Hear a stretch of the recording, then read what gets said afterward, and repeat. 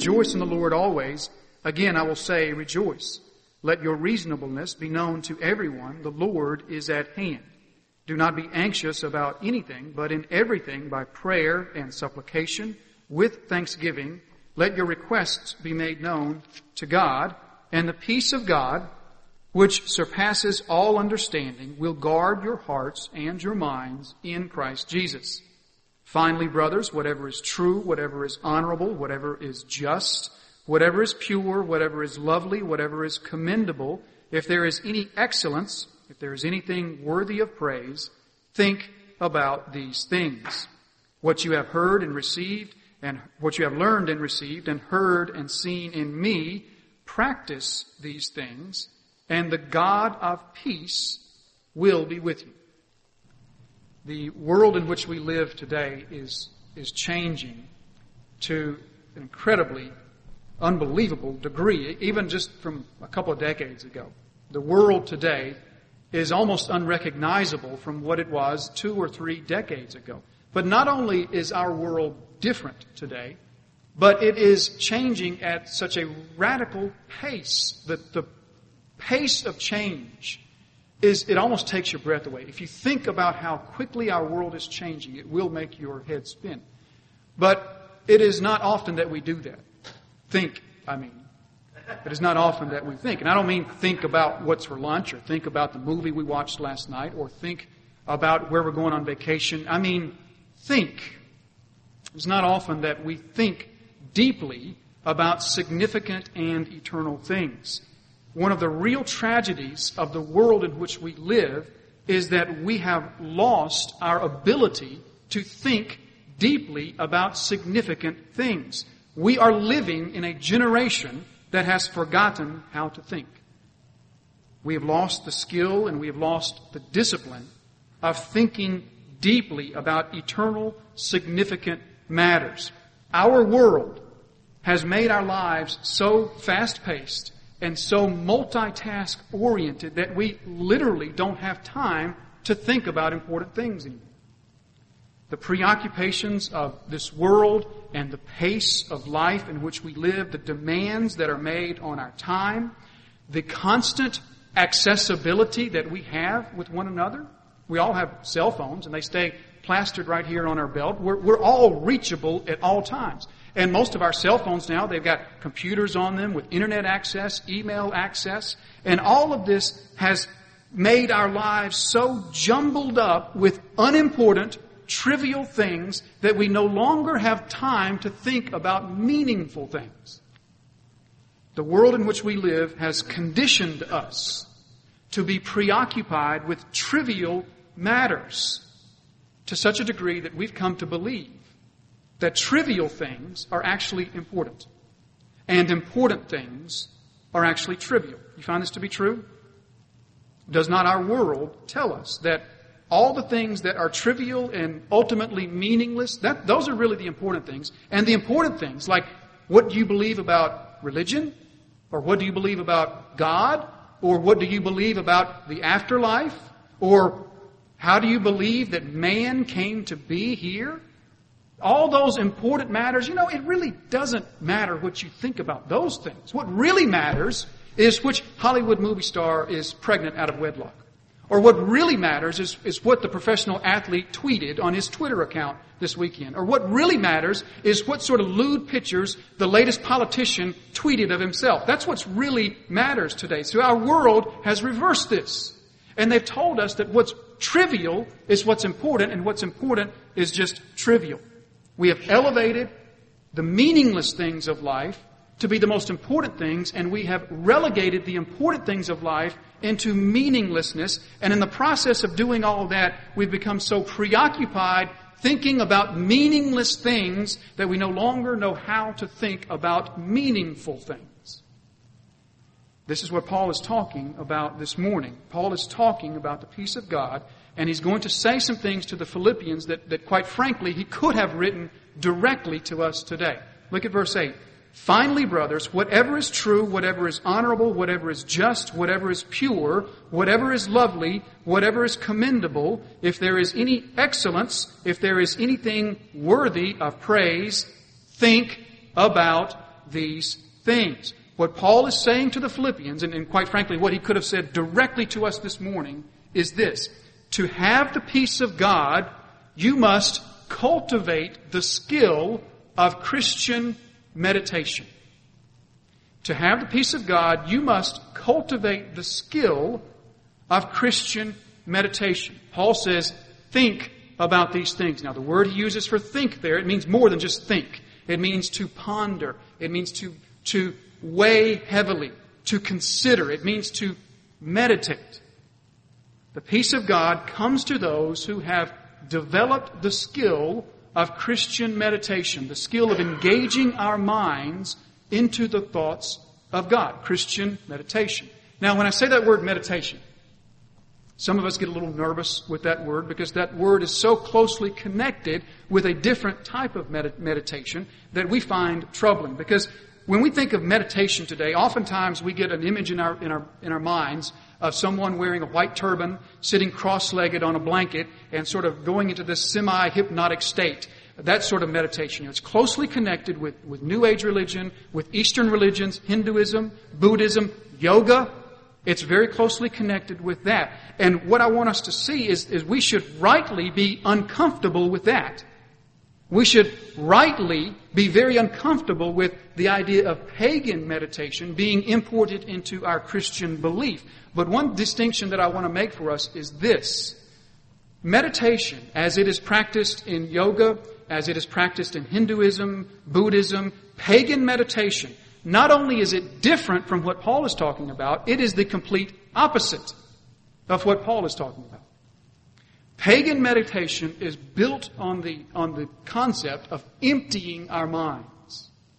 Emptying our minds of all thoughts. That's what Eastern religions teach. Buddhism teaches about the state of nirvana. And one reaches that state of nirvana by a constant process of emptying the mind of all thoughts. And that is quite frankly, that's a very spiritually dangerous thing to do. Because a mind that is empty of all thoughts is an open door for Satan to come right in. And so if you ever find yourself in a position where someone's telling you to empty your mind of all thoughts, then you best leave, because that is not a Christian thing that's going on there. That is not all what Paul is talking about. Paul is not talking about emptying our minds. He's talking about filling our minds. Specifically, filling our minds with the thoughts that are true and honorable and just and pure and lovely and commendable, thoughts of excellence, thoughts of purity, thoughts that are praiseworthy thoughts. Paul says, fill your mind with those thoughts. This is the purposeful, intentional filling of the mind with the thoughts of God and godly things. This is Christian meditation. Now, if there's one thing that I would really like to impress upon you this morning, it is this. It is how much the world in which you live works so very hard to prevent you from doing just that. The world in which you live works very hard at preventing you from ever thinking deeply about anything, most especially the things of God. This world fights tooth and nail against the idea of you considering deeply the eternal matters of life, the significant things of life, the things that are really important, most especially the things of God. Our world works very hard against that. Think about your daily schedule. Think about the hectic pace of your life. Probably every minute of your day is consumed with some task. And if you were to really consider the things that take up your time, you would realize almost all those things are ultimately unimportant. And then if you do have any spare time in the day, then what the world does is it shoves a television in your face. And it tells you to turn your brain off and be entertained by this. Turn your brain off and amuse yourself. Turn your brain off and entertain yourself. We are addicted to entertainment. We are addicted to being amused. Here's what I mean. It's no longer enough that most people, when they get home, the television goes on and the television stays on through all waking hours of the day. No longer is that enough, but now many people have televisions in every room. It's not enough to have a television in the living room, but now there's televisions in the kitchen so that when we're there we can watch it. There's televisions in the bathroom so that when we're there we can watch it. Many people today now have televisions on the back deck so that when you're enjoying nature you can watch television. And not only is that not enough, but you can barely go to a restaurant anymore that does not have a television in every corner. To such a degree that there's not a seat in the place that does not have a television in view. And not only that, we go to have our oil changed, and while we sit there for 15 minutes, there's a television. We go to the dentist, and while we're having our teeth cleaned, there's a television. Last week I went to the bank.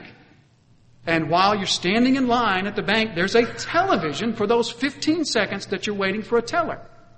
I'm not kidding. There are gas stations that are beginning to put televisions on the gas pumps. So that for that 60 seconds or that 120 seconds that you're pumping gas, there's a television to watch. Now, what is all of that doing? All of that is preventing you from ever having time with your thoughts. All of that is preventing you from ever thinking about things that matter because you're so preoccupied thinking about things that don't matter. Thinking about the latest political scandal, or thinking about which Hollywood movie star is having a nervous breakdown, or thinking about every possible natural disaster that takes place on the planet. The world is shoving that into our face and is saying to us, turn your brain off and think about these things that really don't matter because you shouldn't be thinking about the things that do matter. And we're addicted to that. We're addicted to being amused. You know what that word means, amusement? The word amusement. You know what it means? You know what muse means? The word muse. It's not a word that we use a lot anymore, but muse means to think deeply. To consider something, to ponder something. People used to use that word. They'd say, I'd muse about this. Well, muse means to think deeply. Amuse means the opposite of that. It means that which prevents you from thinking. So amusement is those things that keep you from thinking, and that's what we're addicted to. Now, it sounds like the whole message is anti-television, doesn't it? And it's not. That's not what it's about. Television is just the easiest way for me to show you what's happening in the culture. Television is just the clearest way for me to show you this is what's happening, not just with television, with everything in our culture. Our culture works hard to consume all of your time and all of your thoughts and all of your energy on temporary, meaningless things so that you never engage your mind in the weightier things of God. And this is the plan of the enemy. It is the enemy's plan that your mind stays unengaged.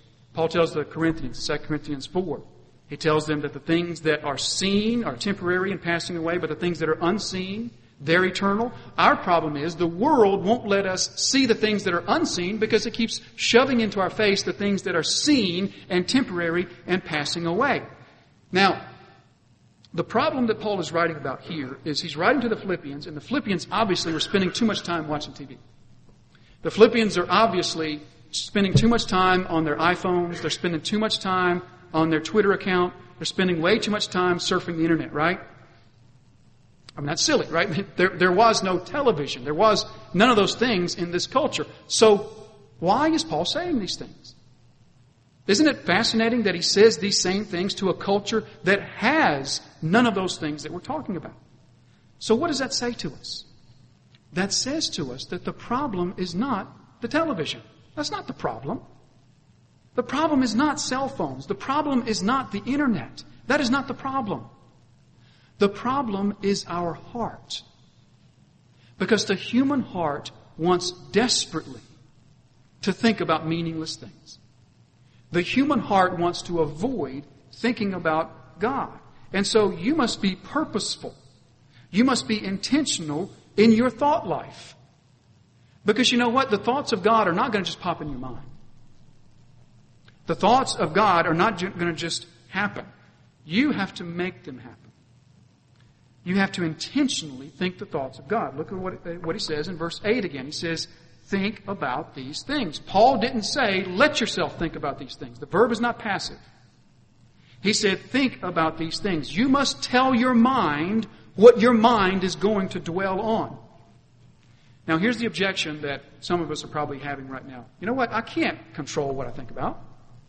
I can't control what pops into my mind. How am I supposed to control the thoughts that pop into my mind? I can't control that. And that is a lie that Satan loves for you to buy. He loves it when God's children buy into the lie that we cannot control our thoughts. Psalm 1 says, "Blessed is the man who meditates day and night on the law of God." We can control our thoughts. In the same way, Paul just told us in verses 6 and 7, he just told us we can control what we worry about. So in the same way that we can control what we worry about, he tells us in verse 8 that we can also control what we think about. The only problem is it requires effort. It requires effort. It's not easily done. It begins by turning the television off, and it begins by turning the radio in the car off, and it begins by turning off all the things that amuse us, and then turning our minds and meditating our minds on the things of God. Turning over in our minds the words of God. Turning over in our minds what God has said and what He has revealed to us. Turning over in our minds the promises of God, the character of God. Reflecting on that, contemplating all that. Working out in our mind as best we can how this one God exists in three distinct persons and still one God. Working that out, contemplating on that. Now, is that just going to happen in your life? Or are you going to have to make it happen? You're going to have to make it happen, aren't you? Now, the question is why? What does it matter? I mean, why is it such a big deal? Why can't we just turn our brains off and turn the amusement on? Why is it so important that we control our thoughts, and why is it so important that we harness our thought life? What's the point? The point of Christian meditation is to allow you to hear the voice of God. The point of Christian meditation is to allow you to hear in your heart the word that God has already spoken into your head. You know, we talk often about the distance between our brains and our hearts. You know, we're 20 inches between our brains and our hearts. But isn't it true that so often the difference between our mind and our will, well, that could be miles. Or the distance between our mind and our desires. You know, our brain and our heart are less than 2 feet apart, but the distance between our mind and our desires, that can be a different world. And so our minds can know the truth of God, but our hearts don't will the truth of God. Or our minds can know the truth of God, but our desires are a different story. We can know that God is all-wise, all-loving. We can know that He's working all things together for our good, that He's in control. We can know that we were created to worship Him, and we can know that we will only find our satisfaction in God and God alone. We can know all of that up here, but we don't know it here. And although we know that we should follow God, and we should obey God, and we should love God, sometimes what we want up here and what we want down here are two different things. Or our desires. Sometimes we know that we should desire God above all. And sometimes we know that sin destroys us and sin separates us from God. And we know that sin will never satisfy us. We know all of that up here, and yet we still desire it here. So how do we get what's here down here? How do we get what we know to be what we live down here? And that's what Christian meditation does. That is the purpose of Christian meditation, to open the ears of our heart to hear what God has already said to our head. The purpose of Christian meditation is to take what God has given us in the Scriptures, which is why, by the way, Scripture intake is so important and Scripture memorization is so important. But Christian meditation takes what God has placed here and it moves it here. Paul has taught the Philippians a lot of things, right? We're in chapter 4 now, so he's taught them quite a bit. And what he's saying to them is this: you've got this stuff in your head. Now you need to move it into your heart. You need to move it into your life. And the way that you will do that is to think on these things.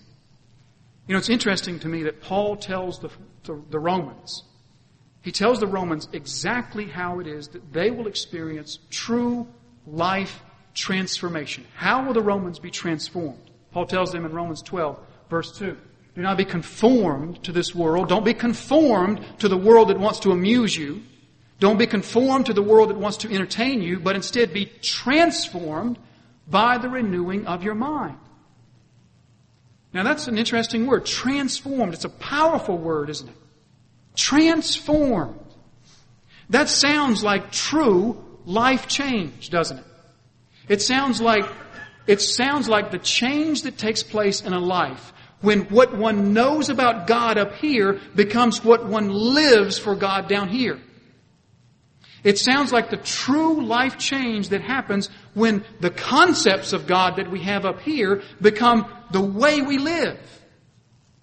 And Paul says that happens not by the renewing of your soul, or the renewing of your spirit, or the renewing of your body. He says it happens by the renewing of your mind, the disciplining of the mind to think the deep thoughts of Christ. Christian meditation. Some of you are being transformed. I can see it in your conversations. I can hear it in your words. Some of you are being transformed because your minds are thinking the thoughts of Christ. And this is what Paul is saying. Christian meditation. Repeatedly, God's Word commands us to be in control of our will. And God's Word commands us to be in control of our desires. And we are to turn our desires towards God. How do we do that? How do you make yourself desire something? We do that by purposely directing our thoughts towards the things of God, purposely dwelling on the thoughts of God. And you cannot do that. You cannot do that with the television on. You cannot do that with the radio on. You only do that through good old-fashioned turning the television off, turning the radio in your car off, turning the computer off, opening your Bible, and meditating on God. Many of us find it easy to be hard-working with our hands and with our backs. But we find it more difficult to be hard-working with our minds. Jesus told us what was the greatest commandment of all. Of course, the greatest commandment is that we love God. But not only just love God with all of our strength, all of our soul, all of our spirit, all of our heart, and all of our minds. How do we love God with our minds? We love God with our minds when our minds are His. And our minds are centered on Him. And our minds are being disciplined to think the thoughts of God. And they're being stretched around the concept of an infinite God. That's how we love God with our minds. And that's the first thing that Paul says. The first thing that he says is that you must discipline your minds, this idea of Christian meditation. The second thing that Paul says in the passage is this. Not only must we discipline our minds, but we must also discipline our habits as well. Because Paul now moves from the idea of Christian meditation to the idea of Christian imitation. Look at verse 9. What you have learned and received and heard and seen in me, practice these things. So what you have learned from me, what you have seen in me, practice these things or imitate me, Paul says. Now this is very familiar to us because this is one of the common themes that the Apostle Paul has in his writings. He's already told the Philippians, look up in chapter 3, verse 17. He's already told them there to, brothers, join in imitating me and keep your eyes on those who walk according to the example that you have in us. So this theme of imitating Paul and imitating godly examples, godly teachers, this permeates Paul's writings. Paul tells the Corinthians, I urge you then, be imitators of me. He tells the Galatians, brothers, I entreat you to become as I am. He tells the Thessalonians, become imitators of us and our Lord. So this is a common theme of Paul. It is the theme of imitating in our life the examples of godly teachers and godly leaders. A big part of following Christ in our life is the imitation of the examples that godly leaders give to us. Because, we learn through example. Right? That's how we learn. We learn through following example. But we also teach. through example. We cannot teach others with a poor example, can we? We cannot teach others if the example of our life is ungodly. Someone can have all of the knowledge of the Bible. Someone can have all of the knowledge found in God's Word, and yet if their life is not exempling Christ, if they are not walking with Christ, if they are not living what the Scriptures have taught them, then I don't care how much they know about God's Word. If there is open, unconfessed sin in our life, then I don't care how much understanding we have of God's Word. And I don't care how well we can teach. If there's open, unconfessed sin in our life, we cannot teach God's people. It's like me saying to you, the Scriptures say this. The Scriptures teach us to put this in place in our life. Now, I haven't put it in place in mine, but I know if I did, it would work. So the Scriptures tell us to do this, so you do this. You put this in place in your life. That's worthless, isn't it? That is worthless. I can have all the knowledge of God's Word. I can prepare good sermons. I can have every degree that the seminary offers. I can deliver those sermons well. But if I am not providing a godly example, then I am disqualified from teaching God's people. It was Chuck Swindoll who said that a leader of God's people can only lead them into a relationship with God that is as close as their relationship with God. A leader cannot lead anyone into a closer relationship with God than he himself has. Because we lead by example, right? Now that's an incredibly humbling thing to ponder. It's incredibly humbling to think that I cannot lead you into a closer relationship with Christ than I myself have. The closest that I can lead you to Christ is however close I am. That's a humbling thing to think about. So in a real way, your relationship with Christ is dependent upon mine. For those who want to lead God's people, this is something to consider. Your relationship with Christ in a real way is dependent upon mine. Because God's Word is clear. God's people are taught through the teaching of His Word and through the exempling of our life. We cannot teach God's people unless we can say, follow my example. This is also why you cannot call a television preacher your pastor. You can't do it. A television preacher cannot be your pastor. Now, you cannot replace what takes place here at the local church. You cannot replace that with what takes place on television. I don't care how good the preacher is. You cannot replace what takes place here with Charles Stanley or Andy Stanley. You cannot replace what takes place in the local church with a television preacher. Why? Because he can preach, he can teach as well as can be taught, but he cannot show you by his example. You cannot watch his life, and you cannot watch how he deals with temptation and how he deals with frustration and how he loves God's people. You cannot watch his life and learn from that. So the best thing that a television preacher can do is supplement what takes place in the local church. Because you cannot learn from their example. Paul says here, imitate me. Follow me. Practice these things. Work on these things. This is intensely practical teaching because Paul says, practice these things. Now, that's a word that we don't like. Practice. Because practice is a word that means hard work, doesn't it? Practice is something that requires us to be fully engaged. But that is the only way that we will grow in Christ. You will not grow in Christ outside of practicing the things that Paul has shown us. Let me give us an example. Let's say that you want to become a piano player. And so you go and you buy the best book that's ever written on playing the piano. You read it cover to cover multiple times, actually. You read it through several times. In fact, you memorize large passages from this book and you quote those passages to your friends. Chapter 8 says this about how you do the pedals. And chapter 10 talks about this, about how you press the keys. And chapter 12 talks about this, how you place the music on the stand. And then you meditate on all these thoughts. You meditate on the white keys. And you meditate on the black keys. And you meditate on the pedals. And you meditate on how the strings are put together and the sound that comes out of a piano. You meditate deeply on all that. And then you get together with other piano players. In fact, you join a group of piano players. They get together every Sunday. And you hear a message about piano playing. You sing songs about playing a piano. You even break up into small groups and you teach other people about what this book says about playing the piano. You show them what chapter 9 tells you about how it is you're to sit on the bench. And then you buy a bumper sticker and you put the bumper sticker on your car that says, I am a piano player. Now, are you a piano player? Not until you play it. That's not how you learn to play the piano, was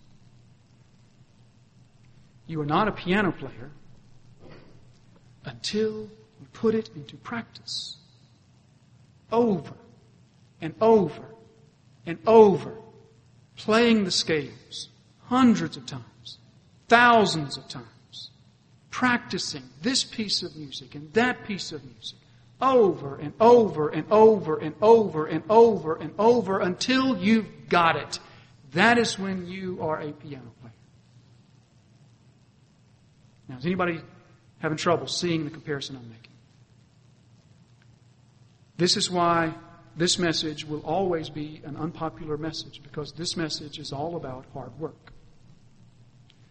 Please understand, this message is not about how you know God. This message is not about how you come to God. Paul is not talking to unbelievers, trying to tell them how it is that they can be saved. He's talking to children of God, telling them how it is they now live. And he's telling them, you will not live for Christ outside of practice. Over and over, putting these things into place. He's talking about hard work. He's talking about the hard work of thinking well. And he's talking about the hard work of living well. He's talking about the discipline that is required for us to follow Christ. Because, you know, godly people are disciplined people. Godly people are disciplined people. That's why the Bible calls us disciples. Disciples, discipline. Godly people are disciplined people. Now take a look at the promise that Paul now gives in verse 9. He says, and the God of peace will be with you. Meditate on that for just one moment. The God of peace will be with you. Now that's significantly different than what Paul just said. What Paul just said in verse 7 was not that the God of peace will be with you. He said the peace of God will guard your hearts and minds in Christ Jesus. There's a significant difference between the peace of God and the God of peace, right? Which would you rather have? The peace of God or the God of peace? I'll take the God of peace. And so it's a significant difference between what Paul just said about prayer and what he's now saying about meditation and imitation. Paul said the result of prayer is the peace of God. But Paul connects together with this idea of Christian imitation and Christian meditation. He connects together with that idea, the God of peace is with you. So why the difference? Why did he word it differently? I think he worded it differently because the only way we're going to obey the commands of verse 8 and verse 9 is if the God of peace is with us. The only way that we will be able to pull our minds from all the temporary things that the world wants to trap us in and submerge our minds into the things of God. The only way we can do that, the only way that we can practice what the Apostle Paul has shown us, the only way that's going to happen is if the Spirit of the God of peace is dwelling within us and making it happen. The only way that happens is if the Father purposes that this happens.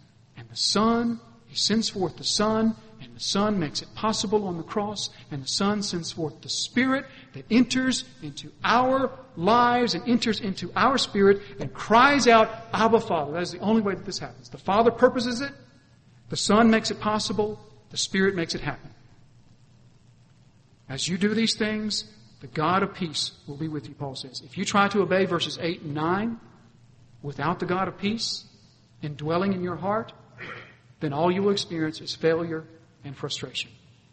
And there will be no peace. But if the God of peace is with you, as Paul says He will be, then you will experience the peace of God. You will experience success, spiritual success, as you put into practice these things in your life, as you meditate on the deeper things of God. He will do these things. The Spirit of the Son will do these things. But here's the point. He will not do them without your help. He will not do them without your effort. He will not do them without your engagement. This is not cruise control. This is not autopilot.